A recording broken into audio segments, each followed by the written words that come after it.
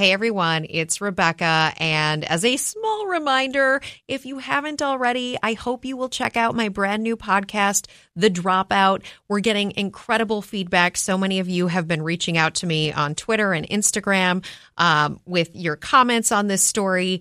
It's been so much a part of my life. I've spent so much time on it, and I hope you will check it out if you haven't already. It's called The Dropout, and you can find it wherever you listen to podcasts.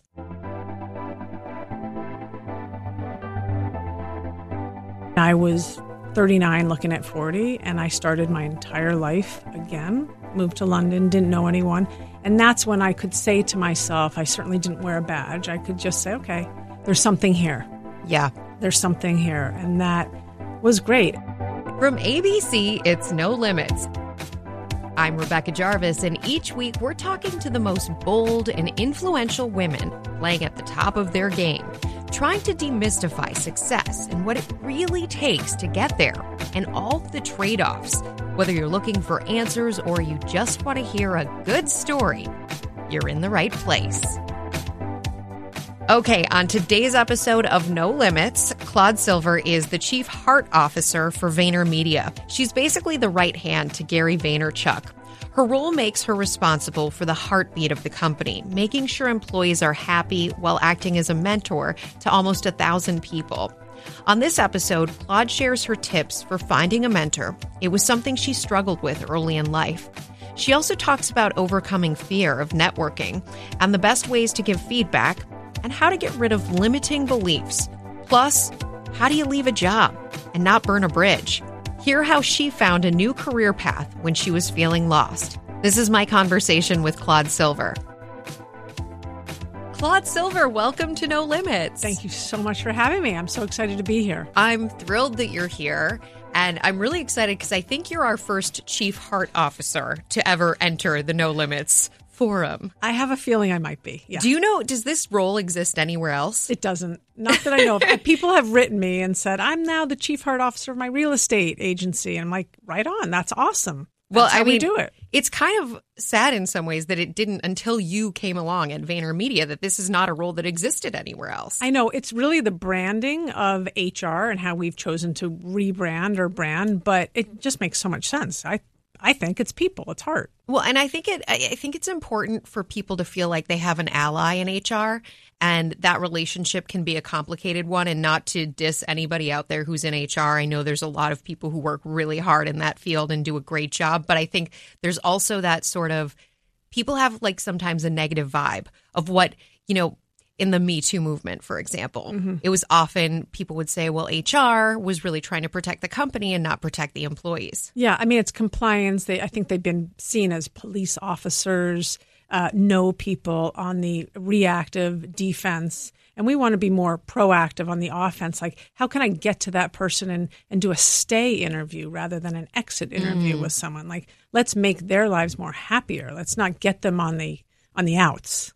And you work, I would call you a right hand to Gary Vaynerchuk. Is that the appropriate?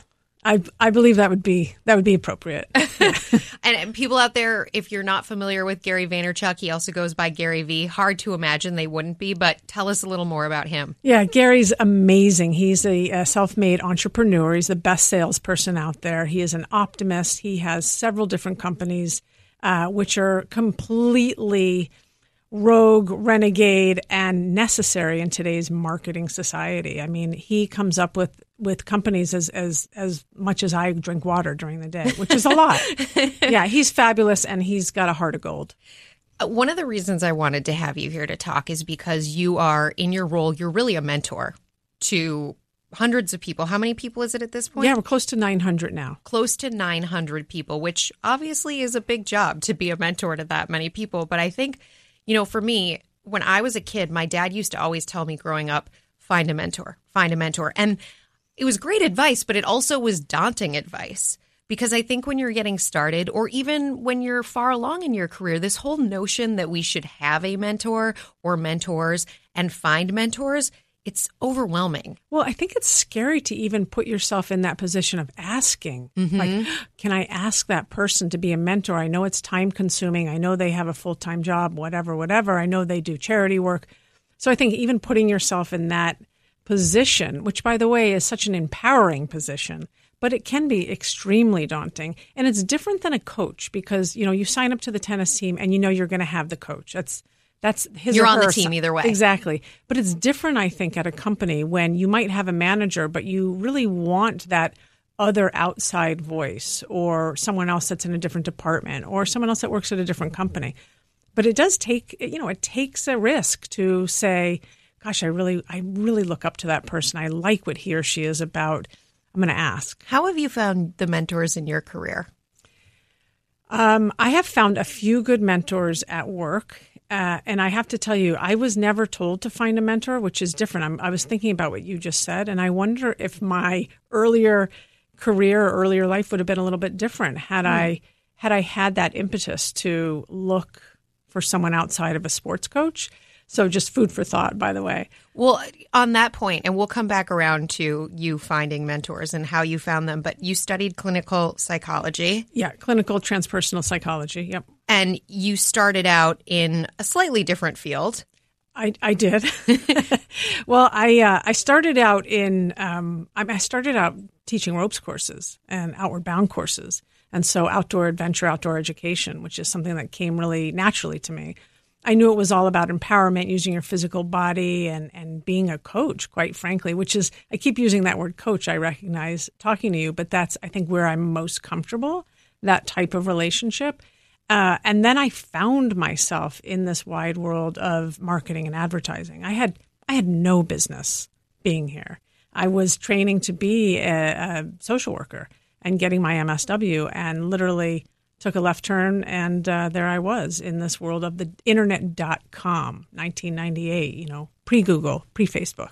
You said earlier, though, you talked about this idea that maybe if you had found mentors earlier or knew that you should be looking, that things might have been different. They might have. I feel like I was one of those people that I didn't have a lot of options for myself coming out of high school. It wasn't even something I thought about. I don't know why. I can study that another day. And so I went to the school that accepted me on waiting list. So that's just what I did because that's what I thought you did at 18 years old. And it would have been amazing going back in time now thinking, I would have had that guiding light or that mentor. Now, my family was wonderful and incredible, but they wanted me to get a college education. And looking back on it, boy, oh boy, was I not ready. I mean, I was not ready. And so having a mentor or someone who could almost see me in 5 years would have been amazing to just kind of latch onto, believe it or not, as that 18, 19-year-old, kind of lost. And how did you find the first mentor then? I found the first mentor at work, actually, and it was someone that is completely type A, so not really my kind of chill mentality. But I looked up to her. She was a C-suite, and I thought, well, that's pretty cool for a female. And I actually knew I was probably a little bit older than her, believe it or not. And the way she thought, and I could tell the way she was organized in her head and even in her speaking, was something I wanted. And I knew that much. I knew that I wanted to, I needed a new vocabulary to enter this kind of working world. And she was kind enough to, Nicole Crane, I mean, she was kind enough to really take me under her wing, I think, and teach me some of the dark arts of advertising and behind the scenes. What's interesting about what you just said is I think a lot of people feel that pressure when they're initially, I know I felt this way, when you're initially looking for a mentor, to sort of be up to the standard of that mentor. You know what I mean? And the reality is, yes, on the one hand, you want to be a person that's worthy, right? Or that is capable. But at the same time, in your case, you had things you wanted to learn, and it was really valuable to find somebody who could teach you those things as opposed to trying to find somebody who would just sort of say, oh, you're great, Claude. You do everything right already, Claude. Yeah. No, thank you. No, I needed someone that could help me grow and really almost educate me.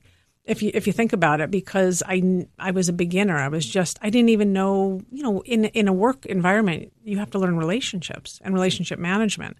and thinking, yes, I'm intuitive enough to know how to shuck and jive in an office space. But there is a nuance there, as we all know. There's a nuance of when to interrupt someone or when not to interrupt someone. When is it urgent? When is it not urgent? All those things in the how to send an email when you just received a real kind of like harsh one. Did she teach you all of that? She absolutely did. She absolutely. There's so much value in that. So much. And the thing is, Rebecca, that I think is really important is I wanted to make sure I could return value to her. Mm-hmm. And so I hustled. I was a hard worker. I did extra in those days to at least provide something. And I think I did. I think I was able to provide something. And it felt like it was a good value exchange, even though I wasn't thinking like that. Yeah, then. Sure. Well, but I, again, another really valid and valuable point. When you're looking at relationship dynamics in work, and I used to feel this way a lot in networking situations, I would walk into a room and I'd think all these people are way more important than I am. And if I take 5 minutes of their time, I'm actually wasting their time because they need to be talking to the other important people in the room. And for me, somewhere along the line, I changed that entire mentality to I need to approach, or I want actually, not need, but want to approach these conversations as curiosity conversations and exchanges with people that will be at least interesting. Yeah. And at the end of the day, when you don't know people in a room, that's actually to me, it's like one of the best things that can come out of it. All of a sudden, you fall into a conversation with someone that's really interesting and you walk away from it and think, wow, like that was random and that was great. Yeah, exactly. And I think I also had a massive fear of networking. Oh, my God. I really didn't want to do it. I didn't want to do it. I knew it was really important, or I had to go wine and dine someone for my job. And so coming up with questions that I could ask them that were not work related is something that really helped me to show curiosity. And oftentimes it was like, oh, wow, you like skiing. I like snowboarding. Let's talk about that. What's the difference? Those types of things. Because at the end of the day, we're humans. And that's the dealio. I agree. Back to Nicole real fast. Yeah. Did you explicitly say to her, will you be my mentor? I told her I explicitly wanted to work for her. And that meant changing departments. That's what I told her. It wasn't like I look up to you. I think she knew enough that there was something about her that I wanted to get to know in terms of how to work, how to be a professional in the workplace. So I asked her if I could work for her. And you talked about the randomness of ending up in advertising. How did you make that transition? I was managing a grocery store in the Castro in San Francisco. It was, at that point, 1997, 1998, as I said.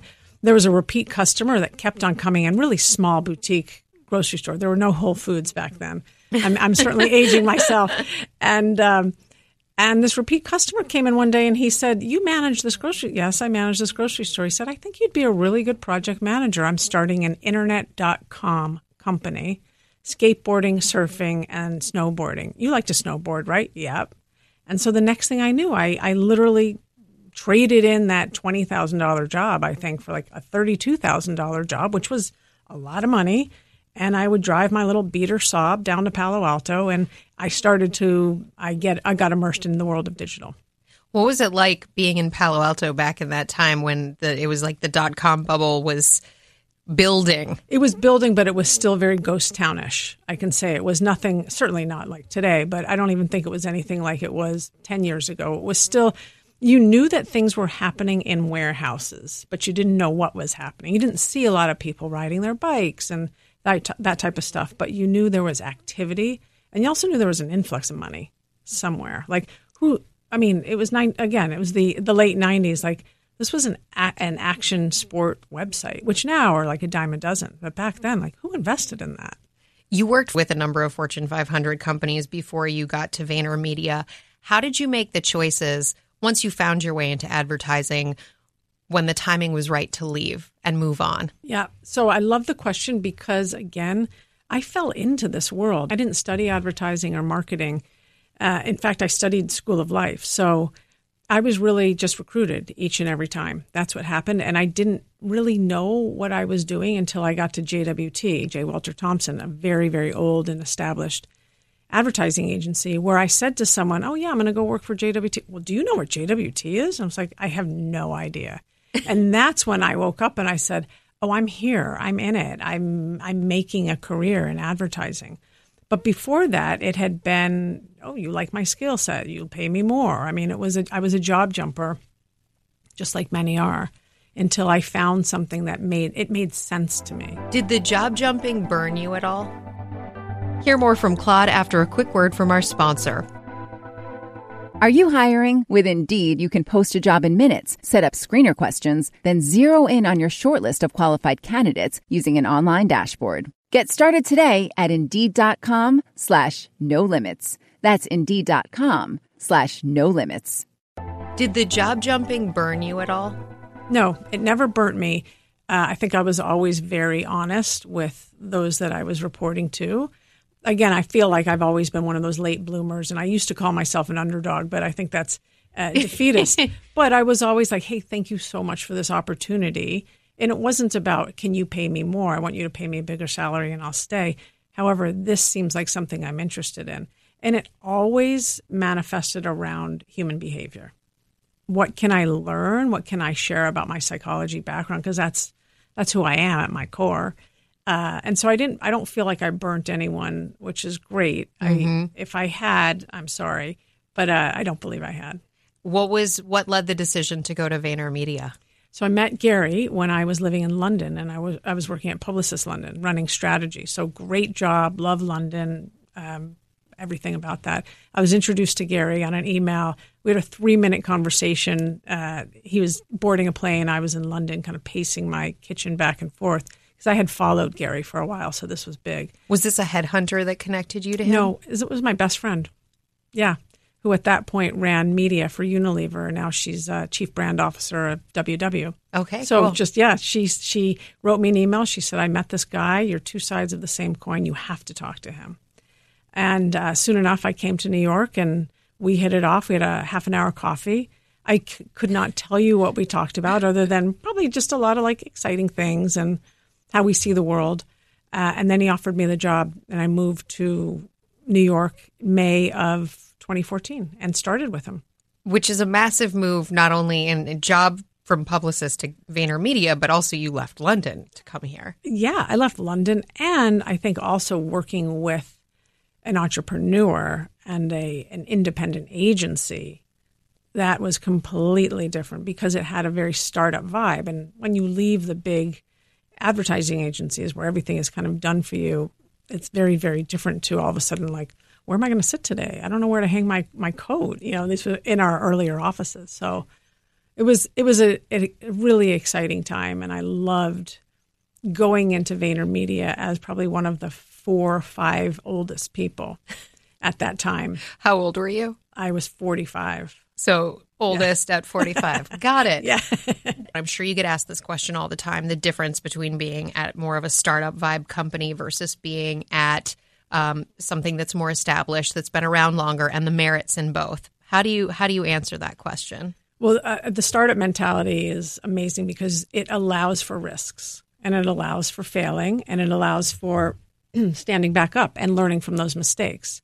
So that, I think, in itself is just incredible, and I love that vibe and that ethos, which is it's courageous. It's let's try this, let's build this. Okay, if it doesn't work, well, we'll go build something else. Whereas at a tried and true agency that's been around for 100 years or 50 years and has shareholders to account for, it's steady Eddie. Let's not rock the boat. This is what they wanted. This is what the clients asked for. Let's not we'll give them a big idea, but might not be completely pie in the sky. Right.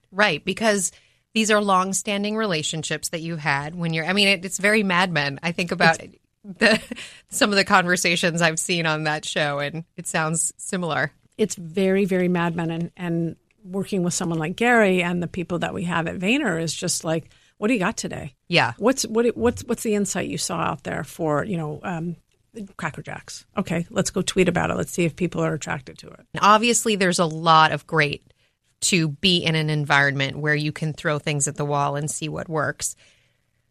But is there any value left in sort of those old the institutions that have been around for longer? Do they have staying power that the younger institutions might not have? Or is that way of doing business, playing it safe, just not going to work anymore? I mean, my belief is that it's really the tide is turning, and I don't believe it's going to work for that much longer. I just don't. I think that it's, to your point, it's very safe. The one thing that you do get, the education that you get, there is rigor. There's a structure. There is structure. There is rigor. There is hierarchy. And some people need that. And maybe when you're starting out, it is always good to know how to manage up. That's pretty good. How to get formal feedback. That's a pretty good thing to know. Whereas at a more of a startup-y vibe agency, we're teaching life skills, which is very different, I have to say. We're not teaching how to write that email. Although now that we're so big, we've gotten into that school of this is how you write them, this is how you give feedback, this is how you manage up, this is how you ask for feedback. Those types of things that are now so necessary because we're large and we're here to stay. How do you ask for feedback, Claude? You actually say, I would really love some feedback on that presentation. Do you have any feedback for me? You can also say, I feel like I could have done that slide better. Do you have any feedback for me? Yeah, I'd actually love to give you some feedback. Thank you for asking. Because it's a fine art to give and receive feedback, and we just don't do it enough. I would say with managing up, when employees complain about other employees, I hear the often complaints about those who are managing up. You know, they're not doing their job. They're just making sure that the people above them think that they're doing their job and or like them and are politically on their team. So walk me through what you would say is the right way to manage up. Well, the way I would do it always is I always want to make my boss's job easier for them. Mm-hmm. And in fact, put myself out of a job because that's how I know then I've done it well. I'm ready to graduate. So that feels good for me. I feel recognized or accomplished or fulfilled. And the people under me hopefully have learned and they're ready to step up. But I've always been of that mindset that I want to make Gary's job easier, my boss's job easier. So how can I provide you value? How can I help? But also, instead of asking, just doing. And that's the whole thing of going to the ball, not waiting for the ball. Someone like Gary isn't going to, if I say, how can I provide you value? Well, he might say, okay, do this. But he also just might say, what did you do? Like his mind, he's running very, very fast. So I can imagine that would be that there are probably days where you want to tear your hair out. No offense, Gary, but it's like you're running 1,000,000 miles per hour. Yeah, I don't know how he does it, but he does it, and it's absolutely great. It's terrific. But I think for me, everything comes down to teamwork. Everything comes back to enough self-awareness so that the team can have a collective awareness and accountability of okay, we hit it out of the park. That was fantastic. Now let's go. Let's celebrate and let's go and do that next project. Or we lost that pitch. Okay, let's all feel it for a second and let's get our boots back on. But the creating a place that is safe and brave enough for people to be able to hold their partners accountable. I think we're going to be doing that till the end of time. And it's something that my coaching and my mentoring does do. How to have how to build self-awareness, how not to play the blame game, how not to come from I, but rather we, or hey, that is my fault and I'm going to do this to make it better next time. Given your background, your education, your training, how do you handle it as an employee first, and then we'll talk about as a boss, when there's a member of that team that's disruptive and making it awful for everybody? We have to talk to them. I mean, ultimately, if that came to me, what I would do is I would do my best to empower the manager that came to me. Let's look under every rock. Why is that happening? Does the person feel inadequate? Does the person feel as though they never get the ball? Everyone else gets the ball. Why are they curmudgeon? Why are they If you're cynic? Junior, though, in the situation and that person is senior to you, how do you handle that? Oh, man. I mean, that's when we want to work on communication skills and courage and having enough strength to say in a safe space. And that's what I believe we are doing at Vayner, to say, can I talk to you for a second? I would have rather that you gave me feedback privately rather than publicly, for example. Or can I talk to you for a second? I don't know if you know that I'm dyslexic, and so it might take me a lot longer to get you that email.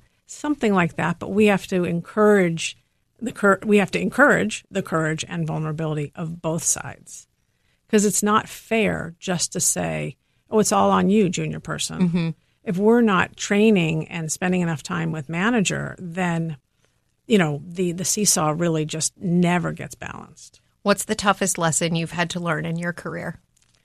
Oh, gosh. I mean, I'm looking at your sign that says no limits right there. And I'm thinking the limiting beliefs that I've had that have run circles and circles in my head for, different times, different reasons or seasons is, I think, the toughest thing I've had to learn, which is I can get myself out of that place. I can have all the mentors and the friends and the self-help books and all that stuff in the world. But at the end of the day, I'm the one that knows what I'm capable of doing. I really do. When you're brushing your teeth in the morning, you're just chilling out, you're just being normal, like you know who you are. It's when we get sometimes into the ring or we get onto that field that we shy away or we let that other person take the ball or that other person take the client call or whatever it is. And I think that's the biggest thing I've had to learn is really to say no to the wild things. What's your biggest limiting belief? That I'm dumb. Really? Yeah. And where does that come from? You saw I didn't. No, you didn't hesitate at all. I'm dumb. It comes from being dyslexic. It comes from having a really hard time in school, and it comes from not giving myself enough options before I went into college. So I just kind of was like bumping along the road of academics, and growing up with really educated parents and brothers, and I think that was also the time. It was, if I would have stayed in college, I would have graduated at 91. So that was also the time of Gen Xers. That's just what we did. So I work super hard on that. I still work really hard on appreciating my more right brainness. Daniel Pink's book, A Whole New Mind, changed my life. I was able to call him and thank him about 3 years ago for that, which was just the idea that those of us that are more empathetic leaning or right brain are really important in business today. Was the book the turning point for you, or was there something else along the way in your life that got you past the limiting belief, or at least put you on a journey to get past it? Yeah, so the book was amazing and super helpful. But in, I believe it was beginning of 2009, I was at JWT San Francisco. The economy was crashing. And I got this call one day from the CEO of JWT London, very posh voice. And he said, I hear we need someone with your skill sets. And in that moment, it wasn't, what skill sets are those? I said, great, when do you need me? And I was 39 looking at 40, and I started my entire life again, moved to London, didn't know anyone. And that's when I could say to myself, I certainly didn't wear a badge. I could just say, okay, there's something here. Yeah. There's something here. And that was great. And so it happened at 39, not at 19. That's cool. That's all right. I love that because it reminds me, Shannon Brayton, I don't know if you are friendly. She's the CMO of LinkedIn. And she talked about, she had a slightly different path than other people to the job of CMO. She was working in Silicon Valley. Most people had the Harvard Business School background. She basically left school to go work for Intuit and then did night school and came from a family with a single mom. And she said she spent so much of her career early on making excuses for that. And there was this turning point at a similar stage in her career to you where it was kind of like, no, I am enough. What I'm doing here is valid and it's been validated. So I need to stop with this like demeaning myself thing in conversations or trying to explain it away and just move forward. I just listened to that this morning. It was a great one. I'm so glad. Yeah, it was great. And I could really identify also when she job jumped, she was poached. Yeah. And that did happen then. It does happen today. But I think we hopefully have enough mentors or have learned by being burned or hurting people along the way that it's always good to communicate. Always good. Even if it's like, I am going to leave because they are offering me $40K more, but I just want to thank you so much, and I'm going to help you backfill this role. Or my brother knows someone that's really going to be great. There's a positive way to leave the job, even when you're leaving for something that's going to pay you better and be potentially a better situation. 1,000%. How have you negotiated those salaries and those promotions? Oh, it's such a good question because I'm also the one that's helping a lot of people in those conversations now. And so what I found is, and more so for females, of course, and I can speak to that more, is it's so hard it's a challenge to say, this is what I'm worth. this is what my value is, where we know the stats that men are, it's easier for them to say, yep, I'd like, $30K raise. And it's a different response. Completely apples and bananas there, for sure. So, but what I say is, do some kind of exercise for yourself to understand what your value is. When you go into that room, so like there is no wavering. You may waver in your voice. You may, and that's okay. But the fact of the matter is like, let's do an exercise before to see, let's list out all of your strengths. Mm-hmm. What do people say about you on your teams? Like, I really do a big rah-rah. I call them whiteboard sessions. And I want people to feel like they are empowered, whether or not it's to ask for a raise, I want to move departments, or literally just to be better people, because that's all it is communication skills. And arming yourself, those whiteboard sessions, you're arming yourself with information. You have your backup. You know what the comps are, what are other people. Maybe you might not know what other people in your company specifically are getting paid, but you know what other people in your role could be getting paid. Well, the funny thing is in the generation that's working today, this wonderful millennial generation who are changing the world, and love them, they all know what each other makes. They all talk about it. Oh, my God, yes. I don't know what it's so fun. That's such a difference from and I'm on the old millennial side. Anyhow, if someone had asked you as a kid, what are you going to be when you grow up? What would you have told them? Movie director and a philanthropist.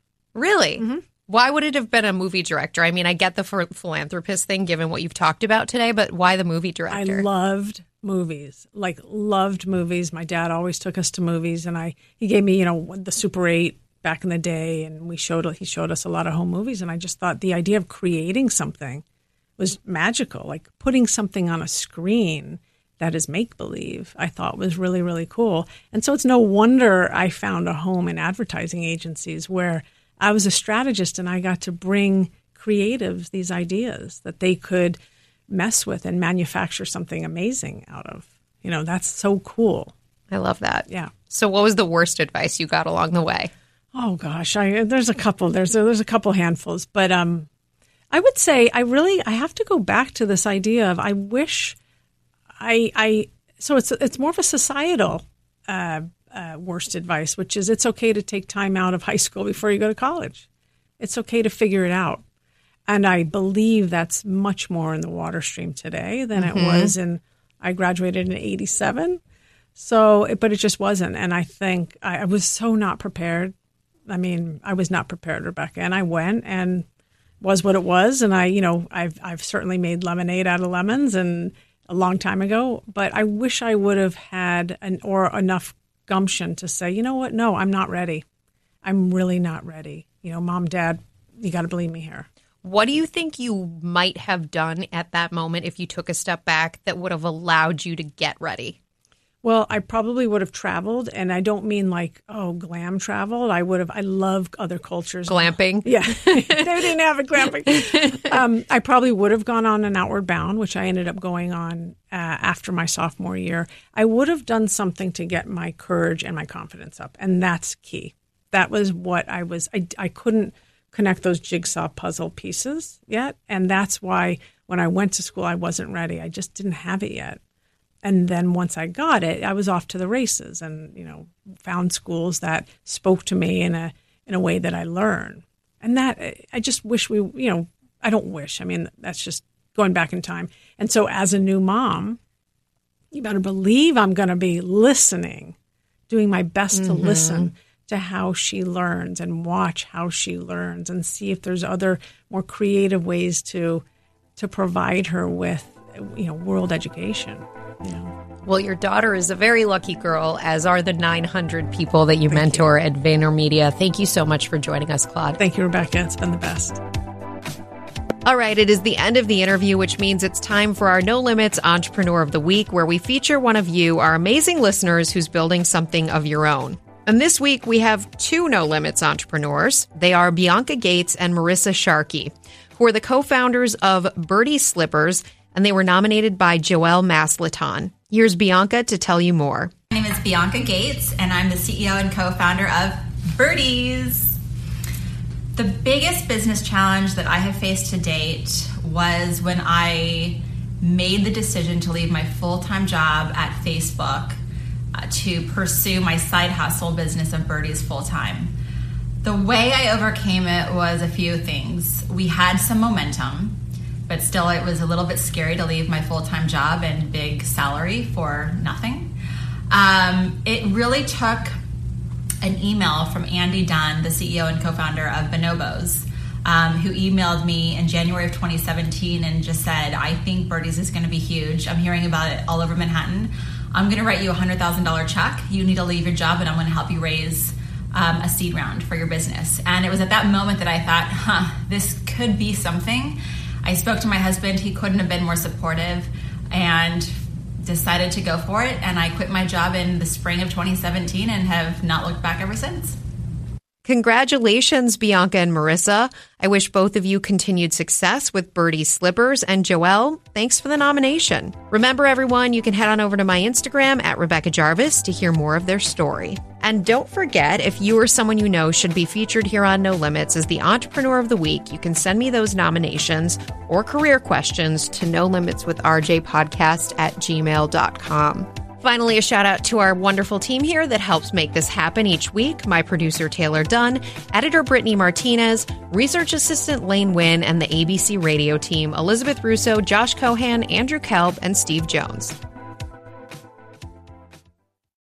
Hey, I'm Andy Mitchell, a New York Times bestselling author. And I'm Sabrina Kohlberg, a morning television producer. We're moms of toddlers and best friends of 20 years. And we both love to talk about being parents, yes, but also pop culture. So we're combining our two interests by talking to celebrities, writers, and fellow scholars of TV and movies. Cinema, really. About what we all can learn from the fictional moms we love to watch. From ABC Audio and Good Morning America, Pop Culture Moms is out now wherever you listen to podcasts.